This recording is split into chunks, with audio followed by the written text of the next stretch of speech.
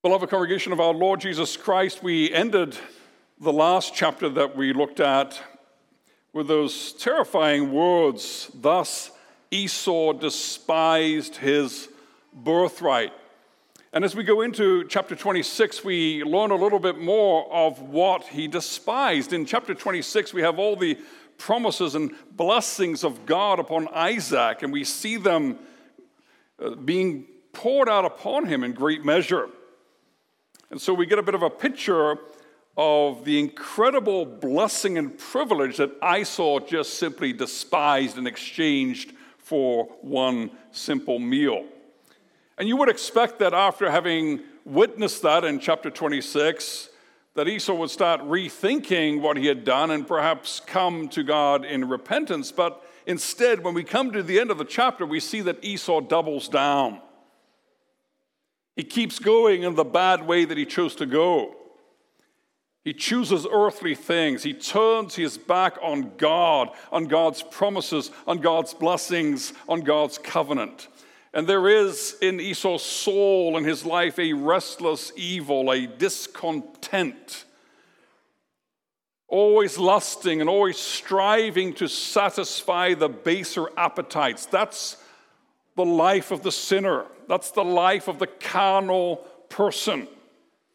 And it's so different than the life of the redeemed sinner, the life of the forgiven sinner, the life of the sinner who has come to know the grace of God.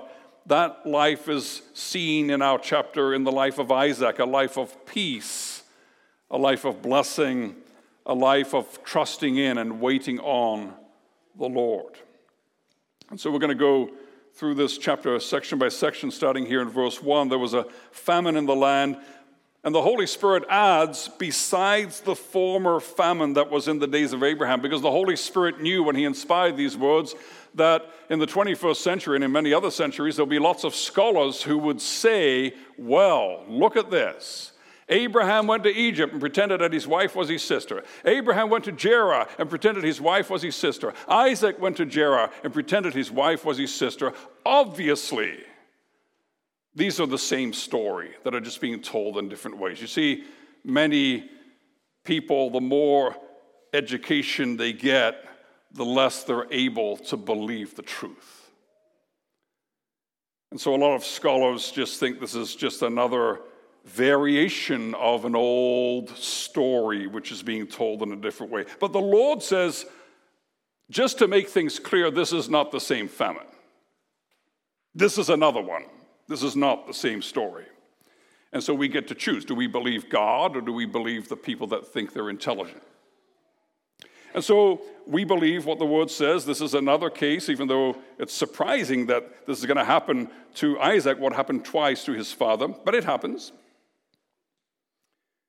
It's a unique event. He went to Gerar, to Abimelech, king of the Philistines, and there we stop again because Abimelech was the name of the fellow that Abraham was dealing with, and that was a long time ago. Is it the same guy? Well, to make a long story short, Abimelech means my father is king. Could be that he's the son with the same name. That often happens. You have a king that names his son the same name. But Abimelech is most likely a title, just like Pharaoh is a title, which is passed on from king to king over the ages. And way later in David's time, when he deals with the king, with Achish, he is called in the scriptures also at one point Abimelech. He's got a similar title. So this is probably a title of the kings. And this is most likely not the king that Abraham dealt with when he was in Gerar. So he's king of the Philistines. And here we meet our intelligent academics again, because the academics say, the Philistines. Another proof that you can't trust the Bible, because the Philistines were seafaring peoples, and there was a massive movement of the seafaring peoples, the peoples that sailed around and were living on the coasts and the islands in the Mediterranean. There's a huge influx of them in around 1200 BC. So that's more than half a millennium after our text. And so the academics say, well, obviously it can't be the Philistines. Obviously the Bible's wrong again, right? Not right. The Bible's never wrong because God is truth and whatever he says is true. And so this is most likely before the huge influx of Philistines, the sea peoples in 1200, which happens a lot later, many centuries later. This is most likely an outpost of these people. They were traders. They traded a lot. And if you're down in Egypt and you go up the coast, there was this ancient trading route. It went right past Gerar, and then it would go up, and then it would cut in, go over the mountains, go right by Nazareth, actually, go towards the Sea of Galilee, and then it would go up to Damascus. It was a very, very important trading route, and it makes sense that the seafaring peoples would have some kind of an outpost there to tie in to that trade, going north and going south. So he goes to Gerar, and he goes to Abimelech, king of the Philistines. The Philistines were descendants of Ham, specifically of Ham's son Mitzrayim. And Ham's son Mitzrayim is also the ancestor of the Egyptians. So there's a common heritage that the Philistines and the Egyptians have. They were mainly based in Crete, which is that island south of Greece. There was a large-scale movement from there to the Promised Land at around 1200. And then the Lord says to him, as he's in Gerar, "Do not go down to Egypt, but dwell in the land of which I shall tell you." Do not go down to Egypt. Now, Egypt was the sensible choice, because Gerar already, if there's a famine, there's no food. Gerar is connected to the seafaring peoples and their trading routes, but it's just a small outpost. You might get some food there, but if you go down to Egypt, it was a massive and major connection point for trade. You're likely to find a lot more food there. They also had big storehouses, even though this is way before the time of Joseph. And so it made sense to keep going to Egypt. That's where Abraham went when there was a famine. But the Lord says to Isaac, "You're not going to do that. You're going to stay here." And so Isaac has to live by faith, and he does. He has to wait on the Lord. He has to obey the Lord and trust that the Lord can provide for him. The Lord says, "You're going to be here as a sojourner," verse 3. Sojourn. And the verb to sojourn means to live as a foreigner. So Isaac is called to live by faith. He has to live by the promises that God has given. What has God promised to Abraham, to Isaac? He's promised, "I'm going to give you this whole land. I'm going to give you a great nation as your descendants." Isaac doesn't have either of those. All he owns in the promised land is a tomb, a place to die, a place to be buried. That's all he's got. And so he's got to live on the edge of the land of promise and just wait for God to keep his promises. Now, you see a little hint of the future glory of the work of God in his kingdom, where God says, "I will give to your offspring," there in verse 4, "all these lands." He puts it in the plural. There's a little hint there of the future of the church inheriting the entire earth, not just the land of Canaan, but the entire earth. "And in your offspring, all the nations of the earth shall be blessed." We've heard that said to Abraham. We hear it said to Isaac here, and it's a prophecy of the coming of our Lord Jesus Christ, that in the seed of the woman, in the descendant of the covenant, the one who is to come, the Messiah, all the nations of the earth shall be blessed. And so we see a picture or a prophecy of the Lord Jesus Christ there in verse 4.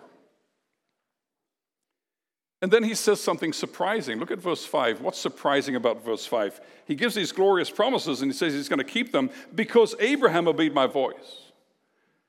And that's a little bit shocking to hear. God says, "I'm going to give this incredible, glorious promises. I'm going to fulfill them because of what a human being did." And we might think to ourselves, is that really reformed? Is God being reformed here? And of course, that's the wrong question to answer, isn't it? Or to ask, because God doesn't have to conform to what we think, to our theology. We have to conform to who God is and what he says. And so why is God calling attention to the obedience of Abraham? Isn't this kind of a works righteousness, that Abraham did something and then God gave him something back? No, that's not the case at all. And we dealt with that already back in Genesis chapter 22. You remember 22 verse 18, after he had been ready to sacrifice his son, the Lord says, in your offspring shall all the nations of the earth be blessed because you have obeyed my voice. What is God saying by that? He's saying this, that sovereignly ordained blessing comes in the way of faith. That's the channel God opens up. Faith walks in obedience. You see, God doesn't promise blessings, and then when we don't believe them and live godless lives, he says, well, I'm going to give you the blessings anyway. No, then he gives us the curses of the covenant if we disobey.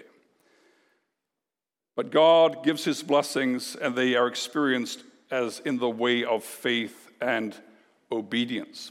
That's what the scripture says. Think of Hebrews chapter 11.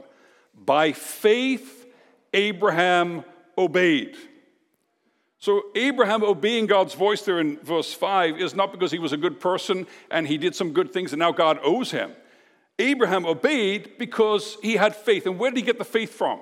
Well, we know where faith comes from. Faith is not a work. It's not something that merits something for us. It's not something we do, but faith is something we receive. Faith is a gift of God.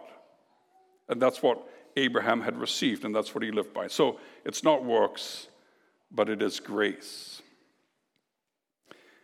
And so verse 6, Isaac settled in Gerar, and he runs into the same problem that Abraham twice ran into. He's got a wife. He's afraid that he's going to be killed so that people can take his wife. He says, she's my sister. And with Abraham, Sarah was his half-sister, so it was kind of a stretch, but it was kind of the truth.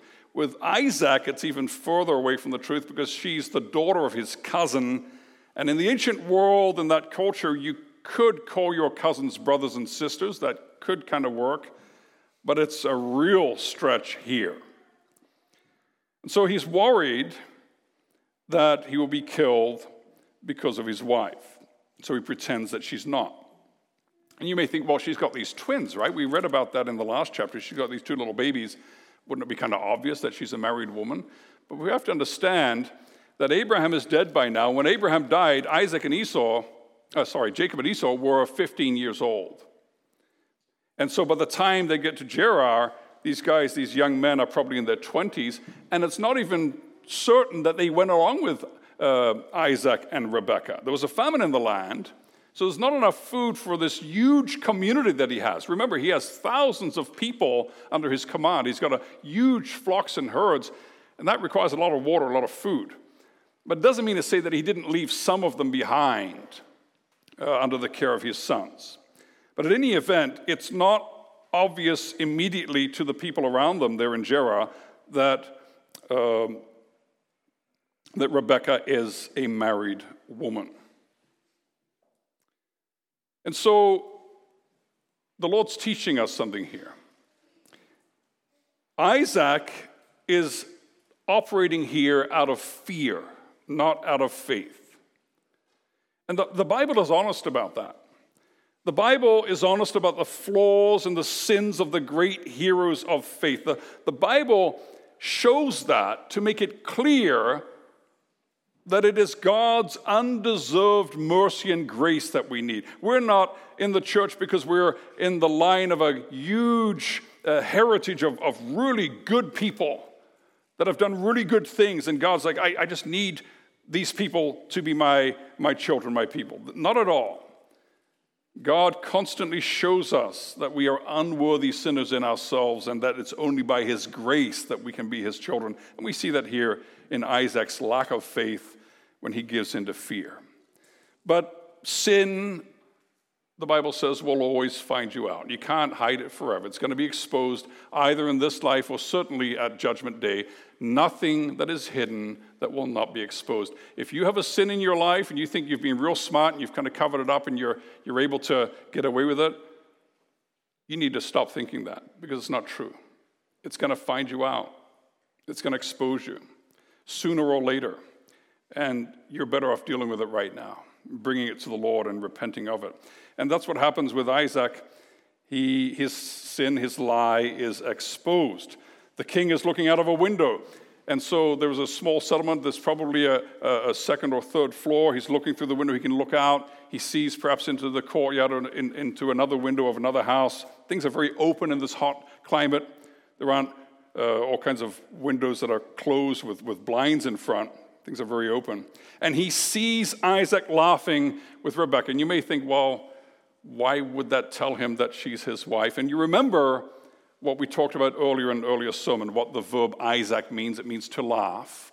But there are more intensive forms of the verb, which mean other things. They can mean to mock, or even to be sexually gross. Or it can also mean to be sexually intimate in a beautiful, godly way between the husband and wife. That's what the meaning is here of the verse, of the word. They are playing, Isaacing. He's Isaacing with Rebekah. He is playing intimately with her. So he's clearly not her brother. She's not his sister. And Abimelech is horrified, and it's interesting to see why he's horrified. What is this you have done to us? One of the people might easily have lain with your wife. You would have brought guilt upon us. He has this sense of sin, that there can be this thing called guilt before God. He's got this holy fear of breaking God's law. Where does it come from? Well, we're in the transition period here between the universal revelation of God to all the world, and the knowledge of God was disappearing, but there were still pockets of it here and there. Think of Melchizedek, for instance, who's not connected to the people of Israel, but he serves the Lord. Think of Job, who also isn't in the people of Israel. So he may have some knowledge of God generally, but remember that his father or grandfather had experienced the situation with Abraham. One of the previous Abimelechs had been visited by God, and God had said to that Abimelech, "You are a dead man because you have another man's wife." And then God had punished that Abimelech and the entire court with closing the wombs and causing his judgment upon them. This Abimelech here certainly remembers that. He doesn't want to see that happen again. What are you doing? You're going to get us into trouble with God. It wasn't pleasant the last time. We don't want to repeat that. And so even though Isaac did sin in this, the Lord, in his mercy, turns his sin into something good in that it's exposed, and now he has the protection of the king. And then Isaac, he sowed, verse 12, he sowed and reaped the same year 100-fold. Now, the fact that he sowed is an act of faith. He doesn't own any land, he has to rent land. But he sows in a time of famine. And that's an act of faith because what is sown cannot be eaten. You have a certain amount of grain. If you put it into the soil, you can't eat it. And if there isn't rain in the right time, the seed that you put into the soil will die and it will be wasted. And so it's an act of faith to take what could be a food source in a time of famine and put it into the ground and say, "Lord, can you please make this multiply?" And this act of faith is blessed by God. He reaps 100-fold within the year. Now think about that. To put it in terms that we might understand more clearly, because I think most of us aren't farmers, if you invest $100 and within the year it's turned into $10,000, that's a pretty good return. And that's the surprising return that he gets. That's very, very rare to get that much return, even in the best soil. God gives it in a time of famine and dryness and poor soil. This is unexpected blessing. But yet, it is blessing that comes through the ordinary means of just faithfully going out and working hard. Isaac doesn't say, "Well, God takes care of me. I'm going to sit here and wait for blessings to be poured out on me from heaven." He goes out and he works, and then he asks for God's blessing on his work. And that principle is still true today. What are you willing to sow in faith? What are you willing to give up or to risk in order to reap 100-fold? There's a message for us here, spiritual message for us, which we can see in Matthew chapter 19, verse 29. If you have your Bible handy, Matthew 19, verse 29.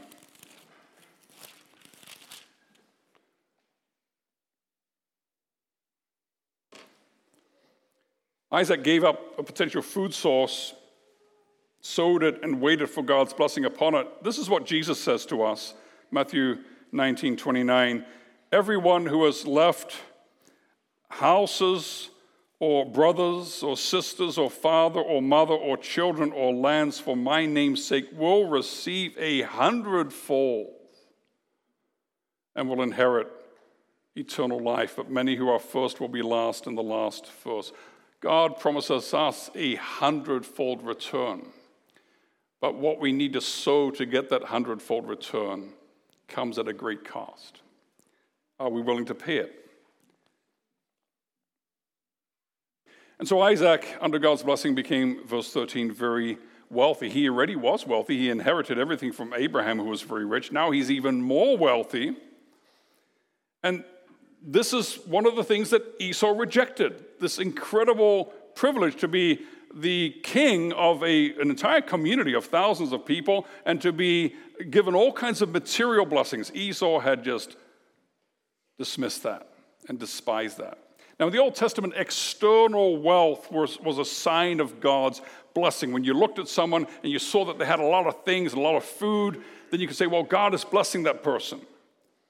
It doesn't work like that in the New Testament anymore, because in the Old Testament, God's people were children. We were children in the gospel, so God had to draw simple pictures in crayon for us to understand things, and so it was very vibrant colors and very easy to understand lessons. If you follow God, then you've got lots of food and you've got a comfortable life. That's changed because the church is now of age. The church understands things in a more mature way.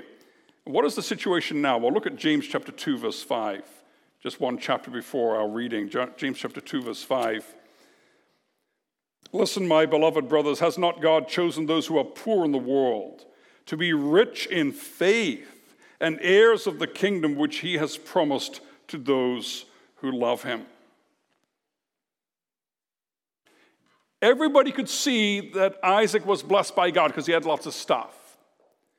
But in the New Testament, can everybody see that you are blessed by God because you are rich in faith? That's the question. Everybody knew Isaac was. What about you? Can people see that you are rich in faith? Can people see in you and the way you talk, the way you think, the way you live? Can they see that you have a knowledge of the depth of the riches and the wisdom and the knowledge of God in your life, in your heart? It's too much for Abimelech. He sees Isaac growing, and he grows so much and so wealthy that he becomes more powerful than that little outpost of the Philistines there. He said, go away from us, you're too much for us, we can't handle this. And that happens to the believer today too. When people see your peace, your trust in God, that you are rich in faith, then sometimes it's just too much for them. And they don't want to be with you. That's a price we have to pay sometimes. If the world really just enjoys hanging out with us and never feels threatened by who we are, then we've got to ask ourselves who we are and why that is happening.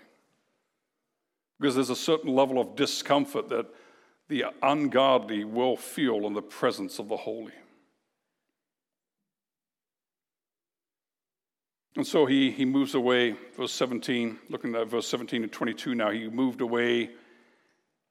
And what Abimelech did to him was not good, because he's got even more people, he's got even more flocks and herds now that need water and food. It's still a time of famine. And Abimelech says, here's the store city, here's the city which has connections to the trade routes and supplies of grain are flowing in. Get out of here and go into the wilderness. That's almost like a death sentence. It's almost like getting spaced. If you're in a spacecraft and somebody says, go out of the door, get out of here. Well, that's almost a death sentence. Well, it is a death sentence in space.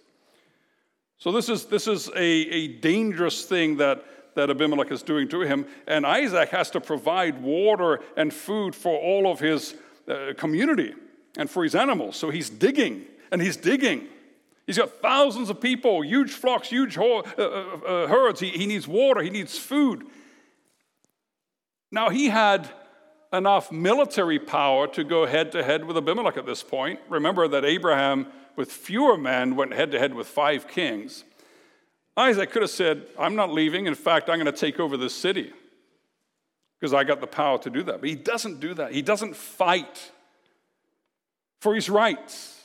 He could have. It was injustice that was happening here. And to send people into the wilderness with no food and water and to send them away from the source of food and water is an act of war. And so Isaac could have said, I'm going to fight this. But Isaac understands that this is not the time. This is not the time to take the land by conquest. Isaac is a man of peace. Isaac is a man of submission to God's will. When Isaac was a young man and he could have overpowered Abraham, Isaac lay down on the altar and said, Dad, if God wants my life, then take it. He could have fought off Abraham, but he submitted to God's will. When Rebecca came to be married to Isaac, where did she find him? She found him meditating in the field at night. He was a man of prayer. He was a man that lived close to God. He loved Rebecca. He loved her more deeply than anyone else besides God. There are no other women in Isaac's life, just Rebecca. He's not like Abraham that had a few. He's not like Jacob. But there's a real sweet, intimate love between Isaac and his wife.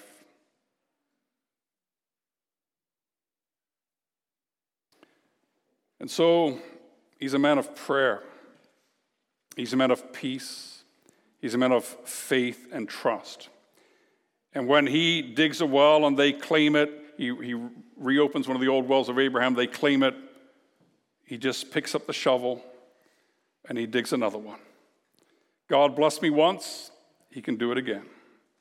He calls the first well that they steal Esek, contention. He calls, verse 21, the second well that they steal Sitnah, enmity, conflict.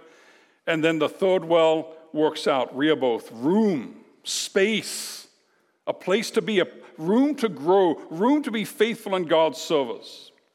And we can learn from this, brothers and sisters. There are times when God's people can stand up against injustice, and we can make use of the means that God provides to seek redress and protection. But there are other times when, as the scripture says, we joyfully accept the plundering of our property, since we know that we ourselves have a better possession and an abiding one. So the Christian does not automatically stand on his or her rights, especially when it comes to things. Isaac just peaceably walks back, gets away from the conflict. He does it a number of times until God provides the water he needs. And then he goes to Beersheba, verse 23. Beersheba is in the very south of the Promised Land. Sometimes the Promised Land is described as being from Dan in the north to Beersheba in the south. So again, he's hovering on the doorstep of the Promised Land. He can't live there. He can't claim it. He's waiting for God to give it. And Yahweh appears to him. The Lord appears to him.